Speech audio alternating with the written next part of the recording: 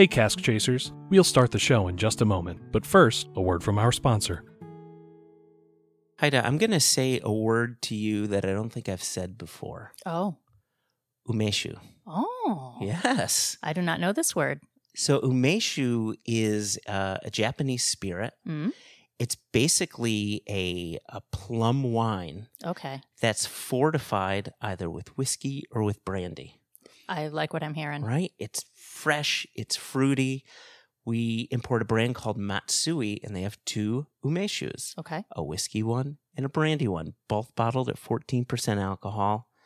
Wonderful by itself, wonderful on the rocks, but also really lovely with a little bit of that Damask Rose Herb Garden Gin. Oh. I've done a 50-50 with that, and Nice. it's glorious.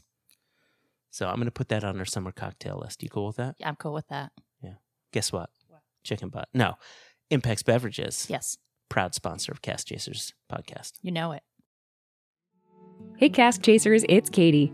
In today's episode, we are unraveling the mysteries of Japanese whiskey. We've got a couple of cool tastings coming up between rice whiskey, between a nice Nikka coffee malt for you, and we'll dive a little bit into the history of what makes this special and worth watching in the future. So pour a dram and settle in. This is the Cask Chasers podcast.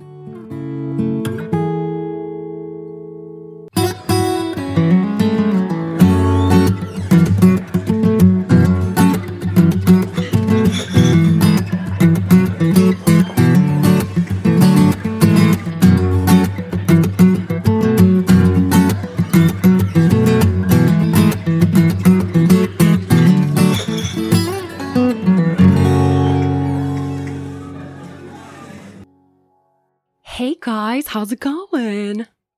Me or Bobby? Aaron, you can go first. Okay, all right. We made eye contact first, so I'll throw it to you. Well, I'm doing well. Thank you so much. Feeling good. I'm digging us all being together and recording again.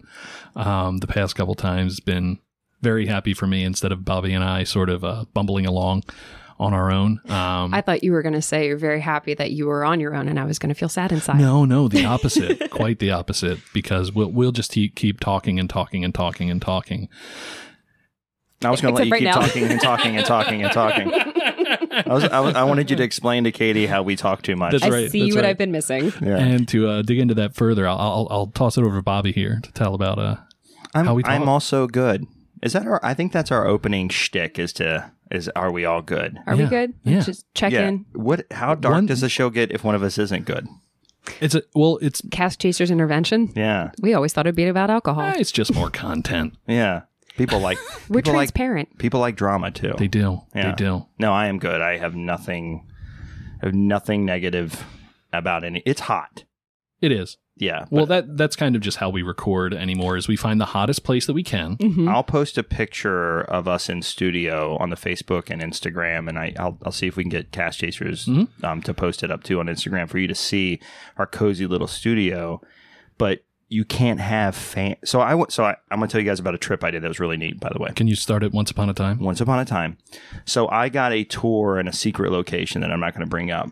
But the guys from the Water of Life, Brad Kenyon's studio, I got a tour of their studio, and he does commercials and films and all that stuff in this thing. So we're in this giant room, recording studio, massive. And I was like, how much for Cask Chasers to record here? And he was like, $12,000 a day. So I laughed and we moved on. But we're in there and I'm like, it's cool in here, but you can't, it's dead, so silent. It was so silent in that room. It was eerie. It Like felt the type weird. of silence that has a texture to it. You know what I'm could talking feel- about? It weighed on you. Yeah. It haunted you. Yeah. It almost felt uncomfortable. It was like dead quiet, like right? absence of life. But it was silence. cold. And I was like, how are you? He's like, it's the dead of summer. He's like, no, we have these crazy secret, whatever AC, not secret, but Right. these AC system. And he pointed up in the ceiling and they're silent AC systems. What? Yeah. And it's blowing cold air out. But something about the way the makeup of the system is, it creates no noise. And I thought about my children and how to put that voice on them. Yeah. And then I moved on. Yeah. But it was nuts. Right. It was super Yeah. comfortable conditioning, but Yeah. mentally it was I could be in there. So when we finally get around to building our Cask Chasers studio, we need to reach out to Brad. And No, I find out. like the subtle background noises. Yeah. I think it makes us real There's and approachable. character. So when we go to build the Cast Chasers studio, we will call Brad and say, "Hey, we're not using any of that." How's your HVAC skills? Does it work? We're not interested. We'll have Brad come and help us install it. Yeah. Whatever it is. So It's all right. It's all right. I think we do a nice job of pulling through despite the elements around us. You know, yeah. people are going to imagine we're in a sauna. We have a fourth host. We're that good at editing. That's right. He's terrible. He just talks and talks. so we and just talks we don't the even know whole why time. he's here. That's right. Sorry, Kyle. Yeah. Right. Here's what disappeared Kyle. in the You ether. say something real quick. Anyway, so Kyle just spoke for like 15 minutes. See how good we are at editing Kyle out? Pretty good. It's pretty Anyway, good. He's what a the heck douche. are we talking about? I was about to ask Kyle that actually. Kyle, Well, what are we then no one talking will about? know. We're talking about Good point, Kyle. rockin' and rollin'. Oh my gosh. We're talking about the Great Japanese Juice Company today, guys. Yeah. Which- Japanese whiskey specifically. Yeah. Looking forward to this. I really thought we were actually talking about juice. I researched the way wrong stuff. You're like Mott's versus Welch's. I don't really know. It was a non-whiskey episode, Aaron. That's what I thought. I didn't realize you were saying koji and not goji. Yeah. That's a deep cut. Oh my God. We just went there. God help us in this episode. I don't even know what that meant. That's all right. We'll get No. there. We'll get there. Kyle, what does that mean? God, Kyle, great explanation, buddy. Wow. Anyway, so I'm really excited to talk about Japanese because Japanese I am whiskeys are some of my favorite whiskeys, to be honest. And people are super sketched out about them because there's this mentality like they're just copying Scotch because that's kind of where they got their start. You know, the training began with that Scotch mentality. ABVs can kind of be low back in the day. You know, they weren't producing a consistent beverage, and sometimes it wasn't what we think of as whiskey legally, right? There were Right. some rules issues. But recently, I think they've come up with some new laws, which we'll get into later. Not laws, but rules, which we'll get into later. But I think you get some unique, very soft, subtle, fruity, elegant, I guess, whiskeys from Japan, and I love them. I think a lot of the reason that the Japanese whiskeys in general as a category get kind of a bad rap is sort of those loose definitions in Japan that exist for what it is. I mean, depending on what it is. And there are really great Japanese whiskey companies making really great stuff. And then there's other companies that are literally importing Scotch, bottling it in Japan and calling it Japanese whiskey. So it is a category you have to be careful about. But the ones that are doing it right are doing it really, really well, I think. From the conversations you guys have had with other whiskey enthusiasts, do you get a feel if the average consumer, like specifically in the States, is just, kind of ignorant to Japanese whiskey or has an impression like it's just kind of a, I don't know, I don't want to say a gimmick, but something that isn't as developed maybe as some of the other whiskeys they're used to drinking? So I've had conversations. Whiskey, we fortunately and unfortunately surround ourselves with whiskey people. So we don't get a lot of conversation, I think, with people that aren't. But I have friends that aren't whiskey people and things like that, and I talk to, or what kind of whiskey should I try? What's really subtle and everything. And I'll say something like French whiskey or Japanese whiskey, and the first thing I hear is, I didn't even know they had whiskey. Yeah. So it's not this. The outside population isn't necessarily scared. They don't even realize it's an option. Right. I think. And then there's a group inside of the whiskey community that sees Japanese whiskey as kind of an offshoot and a secondary prize versus what I think it is.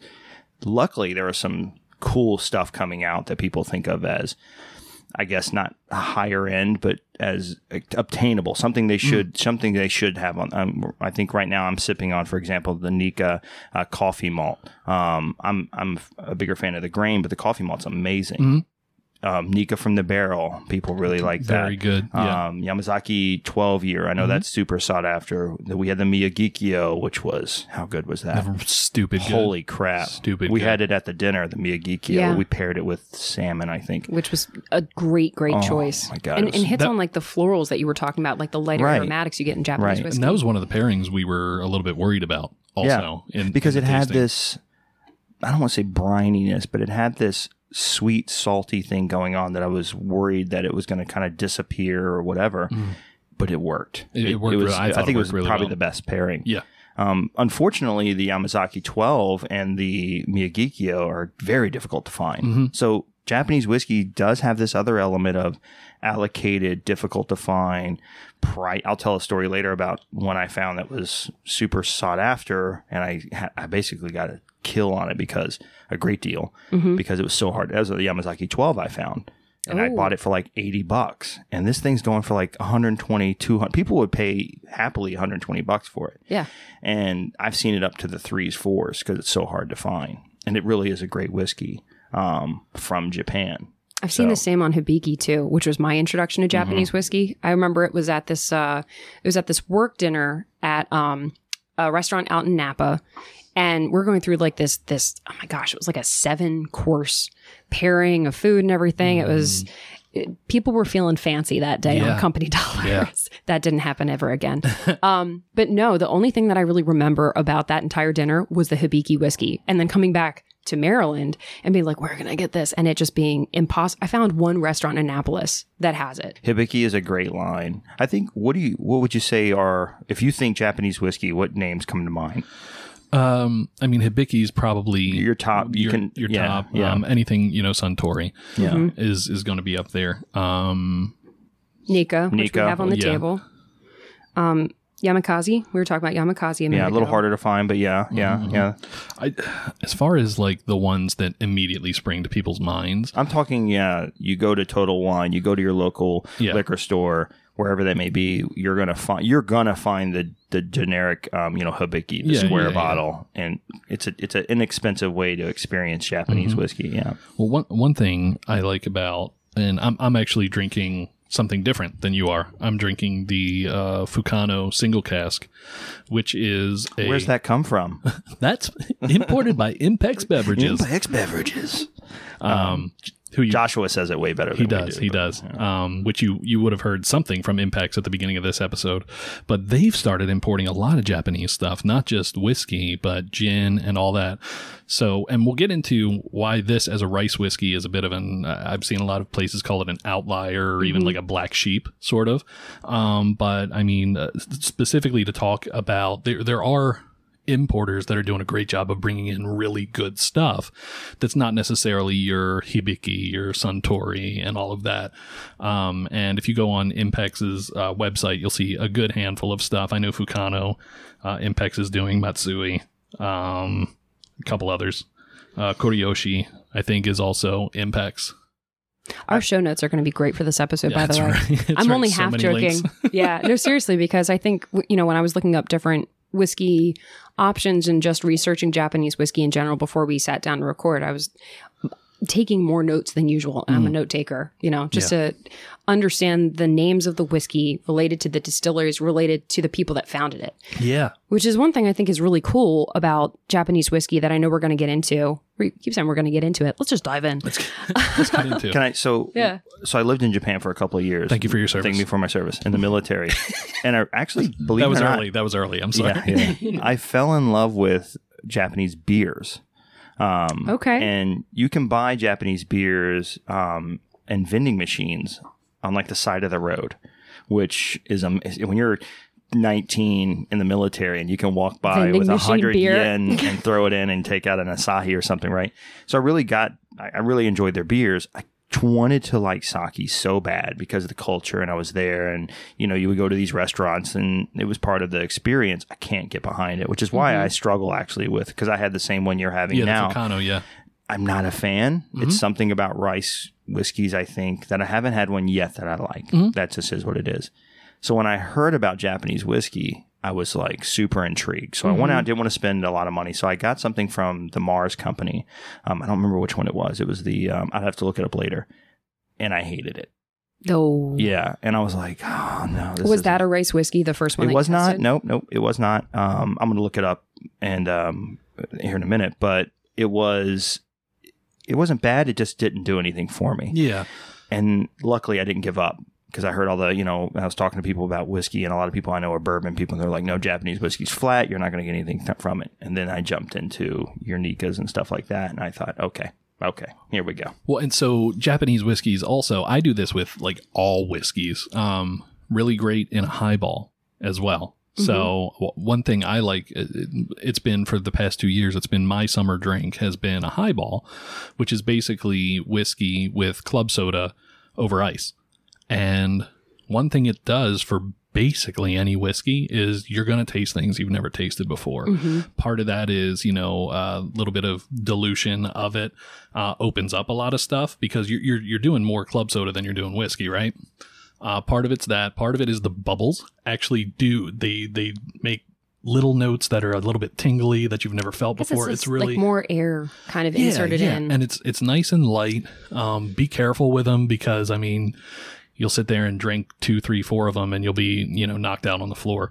But that's a really good way to enjoy any whiskey. But traditionally, specifically a Japanese whiskey. The one I had from Mars was the EY, which is like a blue label bottle. And you've probably seen it. I've seen it 100 times. It was their single malt, $35. It was also the price point. Yeah, I didn't go...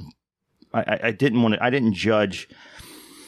I didn't think, I don't like this, I'm never going to go back to it. But it was my first experience. And sometimes you can get something pretty decent. I'm reading on the one I had, aged 3 to 5 years in 100% ex-bourbon barrels.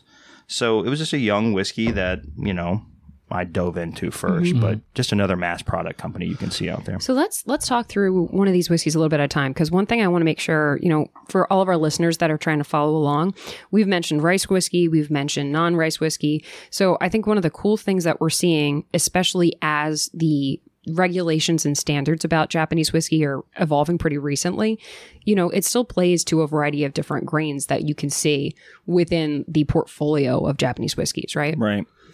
Well, Aaron, I think you want to go over he's like, I don't know what you're talking. Kyle, you want to bring up any? No? Okay. Oh, Kyle just handed me the notes for it. Yeah. Thanks, buddy. We'll let Kyle read it real quick. Kyle, that was good, Yeah, but that was listen, good, but let's let Aaron read it because, such a low talker. Pronunciations were off. All right. Do kind of because I think that's going to kind of talk to the grain usage and the rules. And if you want to you were explaining to us the rules, quotation marks I'm using here. You want to dig into that a little bit too? Just help me, because I'm be honest, I'm a little confused about the new process. Teach us, Aaron. Teach us. I'll do my best. Educate. I'll do my best. So one of the things we talked about a little bit earlier on was that the rules have always been a little bit loosey-goosey. You have stuff coming in that you don't know if it's actually produced in Japan. Maybe it's aged in Japan, and everybody has sort of their own thing. So super recently is early April of this year, 2021. The Japan Spirits and Liquor Makers Association, which is it's a private organization that you can join as a whiskey maker, whiskey producer. But if you join, you have to follow these rules. So it's lending a little bit of credibility to the producers that are a part of this association. And basically what they're trying to do is they're trying to put definitions to what is a Japanese whiskey. Okay. Sort of like we have very stringent guidelines as to what Scotch is, as to what bourbon is. They're trying to put this in place. I don't believe it's in a place yet where it is law. And there are going to be people that know more about this than me just doing research for the past few days. Actually, Chris Udy of Impex Beverages comes to mind. If anybody knows Chris, reach out to him and bother him about it. That guy knows. He's lived it. Yeah, we've had the privilege of being on some calls with him and everything, and what he knows is beat that guy's message box up. He loves that actually. Don't. Here's tell his him cell phone number. if you'd like his social security number, and here's his address. All right, so to label a product as Japanese whiskey, they have to meet the following requirements. Distillers must always use malted grains, but may include other cereal grains. Water used to make the whiskey must be extracted in Japan. Saccharification, which is... Great job on that pronunciation. Thank you. Saccharification, that's... mashing. Bread farts is what it is. Yeah. Throw back to our last episode. I like that better. Yeah. Bread farts? Because that makes me LOL. Right. So saccharification, which is turning the starches into sugars. But it is the mashing. But saccharification, fermentation, and distillation must take place at a Japanese distillery. So that all has to happen in Japan. It has to be matured in wooden casks, stored in Japan for at least 3 years. It doesn't specify the type of wood? No. Okay. And then the bottling also has to take place only in Japan, minimum strength of 40 ABV, which is what we're used to seeing across the board as far as whiskey goes. And again, all of this is from more of like a cultivation, curation standpoint. It's not law just yet. Right, exactly. That's cool to And know. then the last two sort of stipulations are plain caramel coloring may be used. We've talked about that in our episodes where we've talked about Scotch. It doesn't say how much. It doesn't give any sort of you can only use this much, or even the super loose Scottish, just so much as to not severely alter taste or whatever. And then whiskeys that don't meet the above requirements may not use the names of geographical locations in Japan, the Japanese flag, or the names of people that evoke the country in their labeling. But keep in mind, again, this is only for people that are a member of this association, which I think there's a level of prestige that's going to come along with this, especially for importers into other countries. I think it's going to become a thing that we don't want a whiskey that's not a part of this association.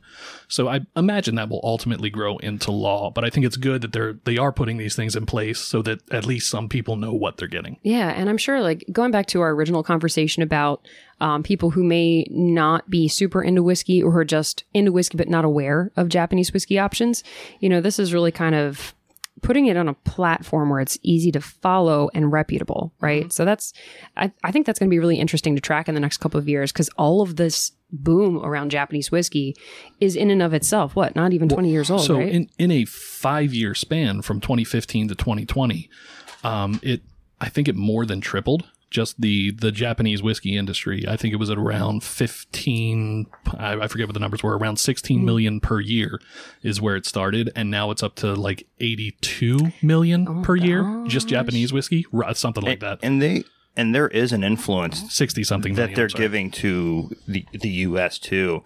You talked about oak, or you talked about wood. They're typically, like most people, using American oak, right? Or European oak, because it's just oak is just a better wood to use. There's actually a Japanese oak. I saw that. Yeah, Mizunara. The problem with Mizunara is you can't, from what I understand, you can't age in it a whole lot of time because it gives off a lot of super heavy flavors that aren't necessarily good. But if you do it just right and you age for the right amount of time and you play with it the right way, you can also get some very super unique flavors. There are some American distilleries that I know of that are actually playing around with the Mizunara oak, and of course there's Japanese distilleries using it too, just to get this is a different profile. So there's Japanese oak being used in these barrels too, which I think is really kind of cool. I just wanted to say real quick, I love you too. Oh, okay. Thanks, Kyle. In those 5 years, I said it went from $18.4 million a year to $67.4 million a year. Wow. Which is almost $1 billion. Which is, I think, close to $9 trillion. A gazillion? Easily. Yeah. I'm no math major, but... Obviously. Sounds like money. Sounds like a lot of money. Okay, so there are rules that are starting to be defined. This is really launching. One thing I know we were kind of chatting about this before we started the episode, as far as, how we want to feature the history of Japanese whiskey. One thing that I think is so cool about this topic is that when we talk about Irish whiskey or Scotch or even American whiskey, these are things that go back so many hundreds of years that all we have are kind of stories about the people that started it up. This is something that's happened in the last 150, 200 years, Can right? we talk history? Yeah. Can we do that? Let's dive in. Yeah. So I'll let one of you kind of go into some of the big names, which I think is really neat. And I'm really going to make this kind of, blanket statement. What I found most interesting about American whiskey was they didn't want to do that back in the day. I mean, they wanted to be there. They didn't want any European or Western influence. Mm-hmm.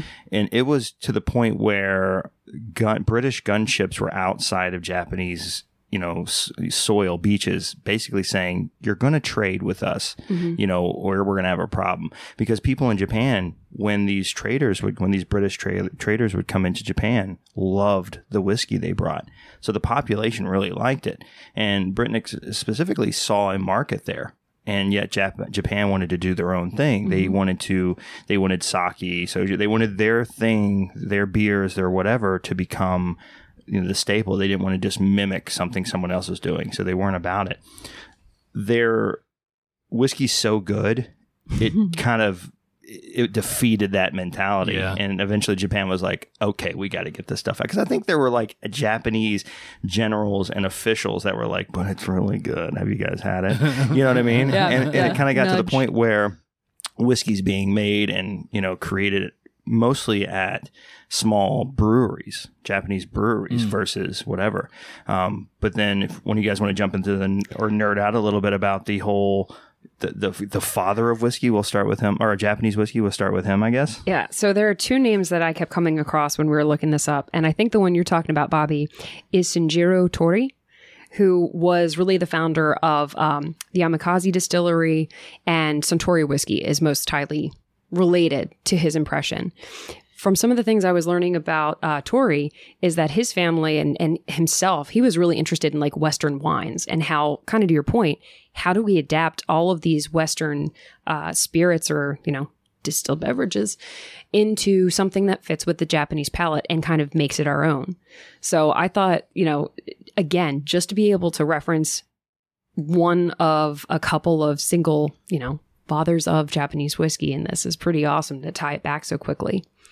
The other person that I was learning about a lot was Masataka Taketsuro of the Yochi Distillery. And so Nika, which again we've got on the table, that's something that's more tied into him. Can we take a second? Yeah.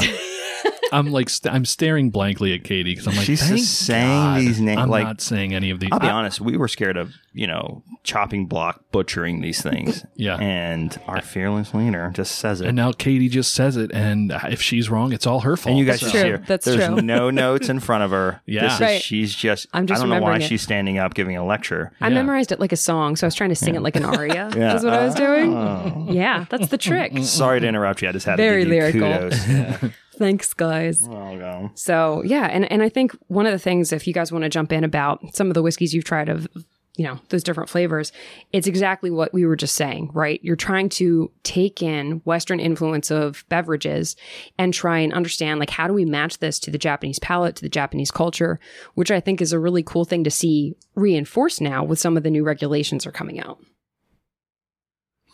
I like that these new rules or this coalition came together, because it's not like bourbon where there are legal definitions yet in Japan. It was a group of people that said, we want to have, first and foremost, we want to have a fingerprint on whiskey, and we want to be respected in the whiskey world. So let's bring this group together and do that. So, but there are already whiskey companies, I think, that were respectfully making whiskey. Well, and that's pre. And I think that's exactly what I meant earlier. Is there are brands that are already, doing all of these things. Plenty of brands, good brands. Well, can we off of Japanese real quick? Indian whiskeys. There are a lot. There are a couple of Indian whiskey brands out there. No regulation that I know of in India. As a matter of fact, I think India has the most bootlegged whiskeys in the world. I think that's accurate. But you have companies like Amrut, which was one of my favorite distilleries altogether, who are just saying, no, we want to play by the national rules because we want to make a quality product.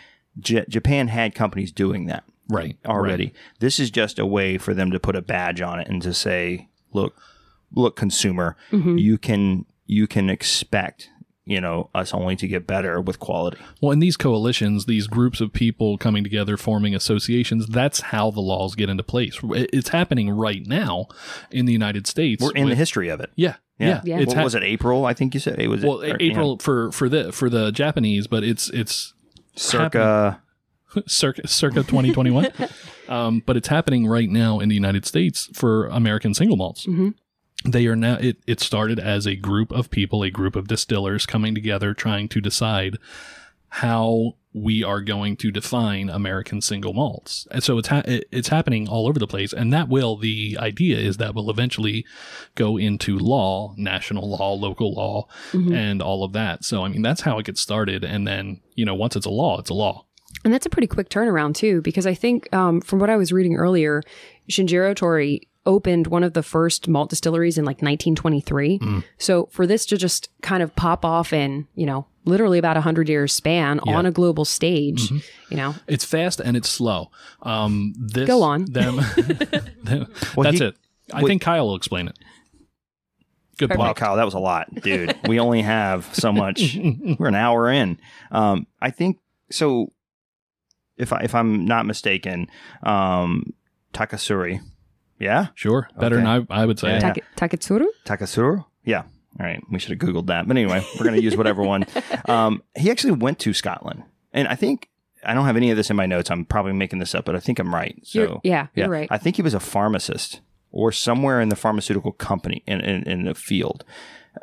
I'm pretty certain. Okay. That sounds like a thing I've heard. Yeah, and I think him and his buddy Tori worked together, and I want to say that's where it started. But anyway, branching off of that, he actually went to Scotland and met a Scottish wife. So not only did Brittany bring the idea of Scotch whiskey back, he brought a Scottish wife back. He was committed. So she could stand there and go, that's not right. And him go, I knew I brought you for a reason. Because why else have a wife? No, that's not what I mean. That's not what I mean. Edited. No, I'm not. No, I stand by it. For complaints, send an email to podcast@castchasers.org. But I think that's .com for complaints. I think, yeah, .com, .org if you like us, .com if you hate us. I think that's cool that he understood where, you want to go to the best school. If you want to be the best in that field, you go to the best school, you go to the best educator. And I think he said, Scotland is where it's at. I'm going to go there. I'm going to study. And he did. And he put all his efforts into it and came back and brought this lineage. We're talking the 40s. So it took a while. Because I don't even think Scotch. What's even more insane about that is whiskey in general wasn't necessarily a consumer product yet. Yeah. It was just, so he respected it before this new movement, you're in the 80s. And then we've talked about it before. The commercials started coming out with Bill Murray. Bill Murray. It's Suntory time. So Bill Murray, there's an 80s commercial with Bill Murray where he's pouring him. Yeah, it's Suntory time. And that kind of, that's old, right? That's early 80s. Whiskey hasn't even come into its element yet amongst the consumers. So Japanese whiskey isn't this new thing. It's newer, I guess. But it started It's kind like of an early it's visionary recognizing. And I mean, another it's going, luckily, I feel that it's going right along with the rest of the whiskey boom that we've been seeing, as people get more into, and it is one of those branches, if you will, that it takes people, maybe a year or two to get into and really start exploring. But I think it's important, and I'm really excited for where it's going. Yeah, me too. Going back to the story that you were sharing, Bobby, about Taketsuru and being like a bit of a Scotchophile. Was he a pharmacist? Did anybody Google that up? No. Did I make that up? I thought he was from a family of like sake distillers. Whatever. He's branching out on his own. That's what we're taking away. Entrepreneur. Tori was a pharmacist. So Tori was a pharmacist. Tori was a pharmacist. Taketsuru was a chemist. Bam. But he grew up in a brewer family. So I took two different ideas and made it one person. So that's what that's my life. I think that was their vision for Japanese whiskey. So look at not that. bad for pulling something out of thin air that I read once in the past 100 years ago.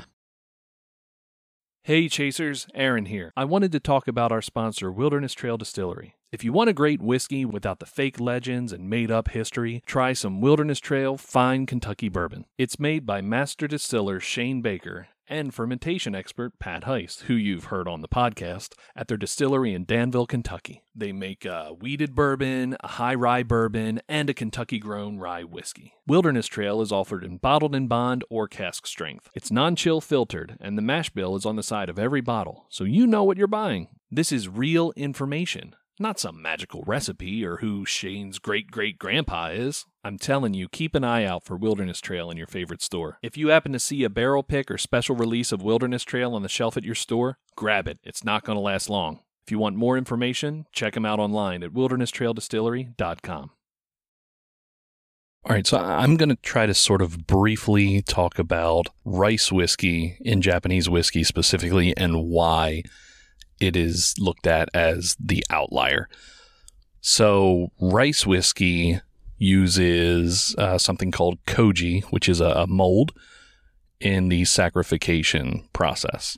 So saccharification, that is the conversion of starches into sugars. So that's what you're doing before you actually start the fermentation process. It sort of kickstarts the fermentation, if that makes sense. So you have this saccharification process, which is usually brought on by malting. They're saying in some circles that rice whiskey can't be called Japanese whiskey because it has this addition of the koji to sort of help coax that along. But in other whiskeys, I know certainly in American whiskeys, often they're using various enzymes to sort of coax that process along and help it along. And I also read somewhere that rice can be malted as well. So I guess the reason that that's the outlier is because one of the rules is the distillers must always use malted grains, but may also include other cereal grains. So maybe if the rice has been malted, it's okay, even if they are using this koji. So while I'm not 100% clear on sort of what separates what is allowed to be and what separates what is not allowed to be called a Japanese whiskey under these guidelines, that's sort of the gray area and where they're, I guess, having a little bit of trouble defining it. I do want us to get some tasting notes on the record, Pickles. though. Pickles? We'll talk. We'll dish. Let's do this. Let's talk about it right now. Bobby's going into it. Aaron's about to pour himself some. And Some more. S'mores. And this is which whiskey is this one? This is Fukano. Okay. Which is the rice whiskey that's on the table. Yes, Fukano rice whiskey. It is. This is a single cask. I know when I was nosing it earlier, I was getting very similar notes of sake around this. Which makes sense. Pickles on the nose. Pickles on the nose. Tell me you don't get pickles on the nose.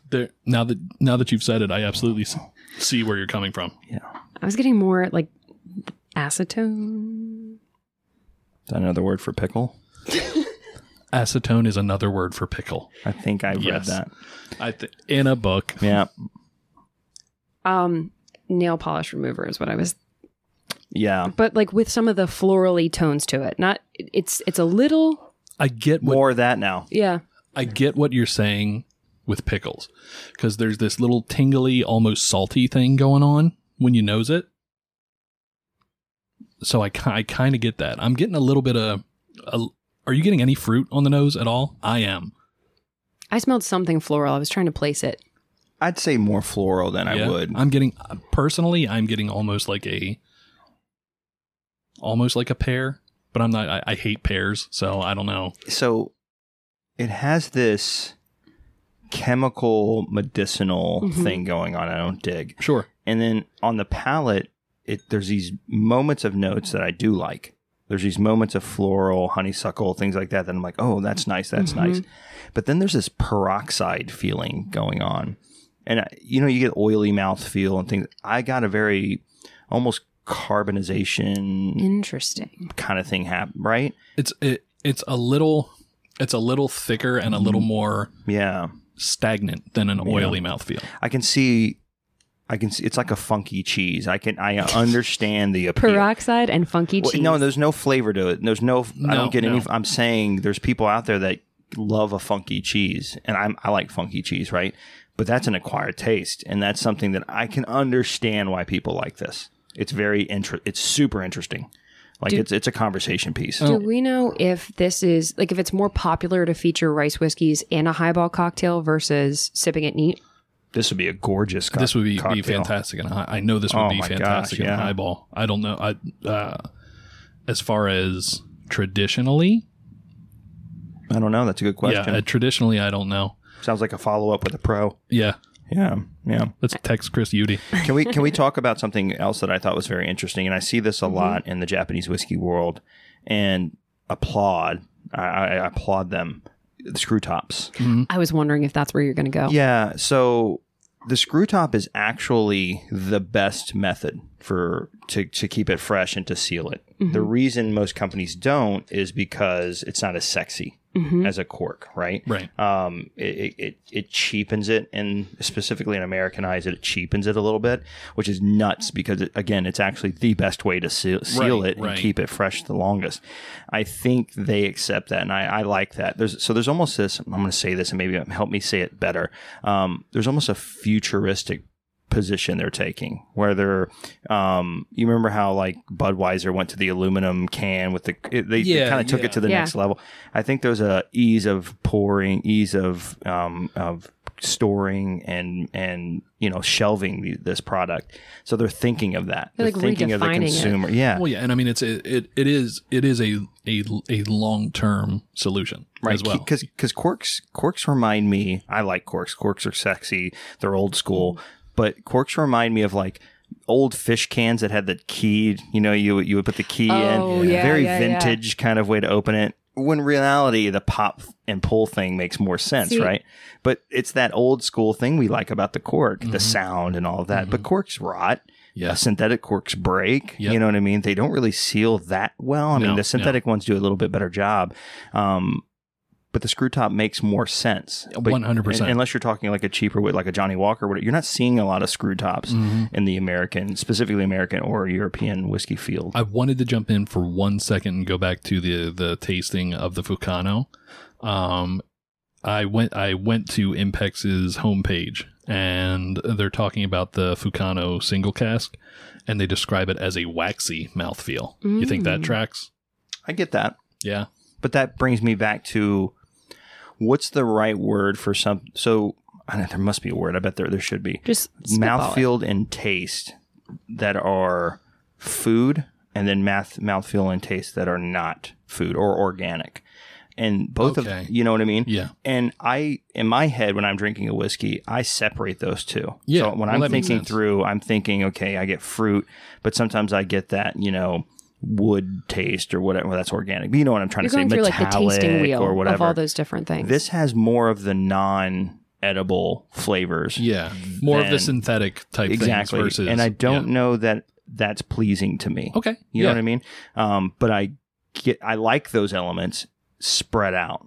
You know the what I mean? way that my brain just like translated what you said is reminding me of the difference between when I have like a regular soda with or some sodas that come out with like cane sugar. I know you're going to say, yep. Versus like a diet soda that has that. We're kind of in the ballpark versus, it's the aspartame. That's so spot on for me. That's what this has. It has that. And there's people that prefer that flavor. There's a place for it in mixing it with other things too. There are whiskeys that I taste that I'm like, I don't like this. I wouldn't recommend this. Mm-hmm. This is not that whiskey. No. I don't like this. I would recommend it. Right. You don't like it, but you definitely see the appeal. I see the appeal. I would recommend it. I see the depth. I see the nuance interest in it. I would recommend it to people to try it. I would be interested in throwing this into a highball and trying what that would taste like. Because I got all this. No, I don't have anything. We got all of the cocktails. The one other thing that we need. Katie would have been, speaking of old school, there's all this digital. Katie's the studio booth person that, we need horse sound. And she's got 2 coconuts and she's clapping them together. Hell yeah. And she's like, I need a woman walking through a room. She's clapping on wood and stuff like that. Like that vintage sound effect. She's got the slapstick. She's got the shoes on sticks. I actually love listening to those like old radio program clips when you can hear like the over exaggerated sound of like footsteps in a detective story from those old radio shows. But I knew you meant shaker when you went. Thank you for seeing me, Bobby. Yeah. I mean, we have a shaker, but no, we don't. Our props suck in this studio. We need better props. We do. Yeah. The second whiskey we're drinking, one of my favorites. Again, I wish we killed my bottle of Nika Coffee Grain, which is a grain whiskey. And it's interesting. I've leaned towards Scottish grains more recently than in the past. I prefer the Nika Coffee Grain versus the Nika Coffee Malt. But the malt is still very good. And just quick for the listeners, when I say coffee, there is no coffee. Right, coffee it's the still. It's somebody's last name. I think we did an episode on still, where we have to go. You go back and do your research. We won't get into that for the sake of time, but the coffee still is a type of still that they use, and it produces specific kind of flavors. Produced by Mr. Coffee. Mr. Coffee, not the one you're thinking of. No. Does not have an automatic drip. So this one I do get the floral, the fruit. Very subtle notes of like honeysuckle and things like that. Beautiful nose on it. It's a light whiskey. And it's one that I don't pair too often because I feel like it takes away a lot. Sure. I mean, it'll get lost in Yeah. a pairing. And I think it's only 43%. Yeah. Right? 45%. What was the... It doesn't drink the It does not. Yeah. That one's like 41. yeah. So the Nika's super good, the coffee malt and coffee grain, but it's super mellow at the same time. Not a strong finish. I but would not say, bad. because I had the coffee grain with you, I think, and I had not had the coffee malt yet. I just don't have a lot of Japanese whiskeys. I think I prefer the coffee malt to the coffee grain. I don't know. To me, it's richer than the grain is. I like grain whiskeys, but to me, this is just a little richer. Not as much of a finish on this as I would expect from. That's what I meant. It's not as long. Yeah, It's not. I almost feel like the rice one had a longer finish. I felt that lingered. Between the two of these, I really couldn't pick a favorite personally, but between the coffee malt and the coffee grain, I think I prefer the coffee malt. But yeah, it's really, really, really deep nose on that. I wish I had the grain to compare. Chocolate on the nose of this. Katie's watching. It's like, really, guys? I know. I'm like a dog at the dinner table right now. Yeah. What trimester can you drink booze in? I'm not a doctor, but The I don't fourth- think any the of fourth them. Is trimester. that it? Yeah. That I'm just sucks. nosing it. No, it's fine. One thing What I if she will just say. tips it up right now? I'm like, Katie, we have to find it out of her hand. Look. There's another sound effect. Yeah. No, one thing that I think is interesting between the Fukano and the Nika, because I'm really just nosing this. Fukano, kind of keeping with what you guys were saying with the like non-organic taste sense. I actually got like a very pronounced honey, like almost like crusted honey from when something like that's been like sitting too long in a bottle from the Fukano. And then with the Nika, I just get just juiciness. And I'm trying to pinpoint what it is, but... Yeah, I didn't get that on the Fukano when we initially did it, but I can like trying to remember with my taste, but almost like a honeycomb, you know, Yeah, like the and edge. I was only smelling that, like I just kind of took a sniff off the bottle, which is, you know, not the best thing, versus the Glencairn we're drinking out of, and it was very different. But with this Nika, I'm actually going to grab Bobby's glass because it's closest. I like the Fukano bottle better. The bottle itself. It's from a bottle chaser point of view, it's a very nice looking label. prettier You have bottle. the Japanese writing down the side. You have that on the Nika, but it's very small. It's It looks like a black parchment label on the Nika. I Yeah. actually think that's kind of cool. Like, and it's got a seal here that looks very official. What does this say? Nika Coffee Malt Whiskey. Nika Coffee Malt Whiskey. But they've got a cool seal. It looks old stamped. school. It looks very traditional. Maybe this finish is longer than I thought it was. I don't think it's as long as the Fukano. What do you guys get when you like swirl it around a little bit? I want to talk about it. I got a whole glass full of the Let's talk about it. rice one. Oh, is that still the rice one? Yeah. Oh, That's so why I was that's getting what confused. that's what you. Take a step back. Would you like another I don't glass? want it. I don't want it anymore. I want it to go away. Then that's how you make it go. Okay. Aaron was the Aaron's bucket. not driving. Jeez, Aaron.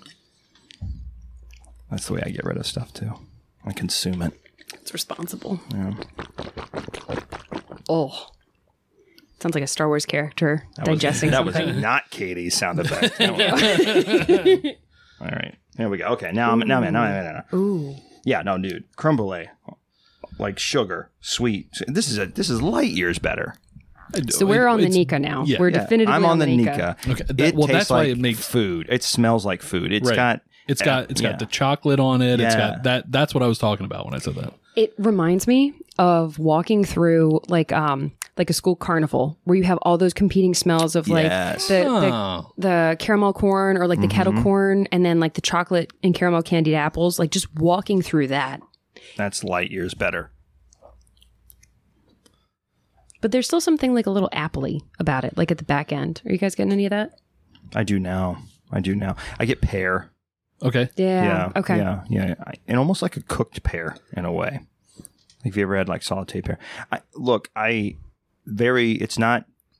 almost equate, from what I understand about Japanese whiskeys, from what I've had, and there's some cask strengths out there and stuff like that that are really deep and rich, but the ones I like are very light. Speyside-esque in nature, almost like French whiskey, if you ever had a French whiskey or whatever. Very light, very subtle.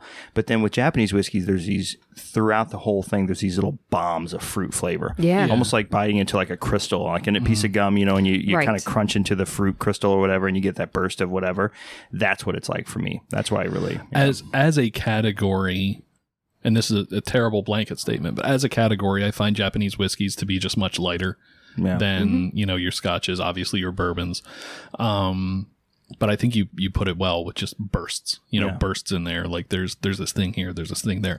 The Fukano, I think, is a little more mellow all the way through it. It's very interesting. I'd love to try it in a highball.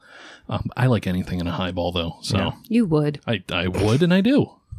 So you like the rice whiskey, the Fukano specifically in this case? I like it. Yeah.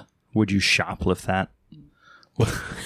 You mean steal it? Would I steal I it? changed the verbiage. We're being more formal. Would I steal it? Because I would take the Nika. Yeah. I would rat somebody out if they try to steal the Fukano. I would be a tattletale. I don't like it. Because you want them to learn a lesson. I saw Aaron put it in his pants and run out the door. I'd totally drop it. I'd drop your name. I'd anti-steal it.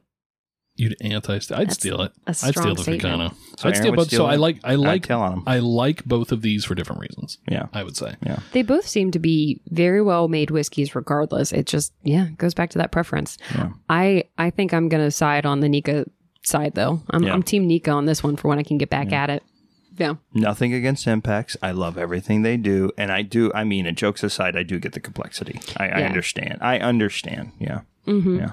Different strokes for different folks. Yeah, man. Cool. And more stuff to keep an eye on. Yeah. So Absolutely. that's We should exciting. we should get somebody on that can... I feel like we mentioned a name once or twice. Yeah, we'll reach out. Yeah, Christopher. Chris Chris Udy. Topher Udi. Chris Udy. He lives at Kyle. And that's his full address. Thanks, Kyle. It's weird that you know that. All right. Well, I think that probably wraps it up for take one of Japanese whiskey that we've been exploring today. I really enjoyed this episode because, again, we touched on so many different aspects of Japanese whiskey, and we really only scratched the surface of each of those. So this is definitely going to be something where we're going to be seeing more Japanese whiskey in Cask Chasers Tastings episodes, more to follow. And for all of you listeners out there, definitely grab yourself a bottle of something along these lines, because it's going to be a good experience regardless. Yeah. Yeah. Perfect. Yeah. That was good. Sayonara. All right, Chasers, that'll do it for this episode, but we'll see you again next week. In the meantime, make sure to follow us on Facebook, Instagram, and Twitter at Cask Chasers. You can also join our Facebook group. And don't forget to check out our website, caskchaser.org, for show notes, Cask Chaser swag, and more. And until next time, remember, it's not about finding the perfect dram, it's all in the chase.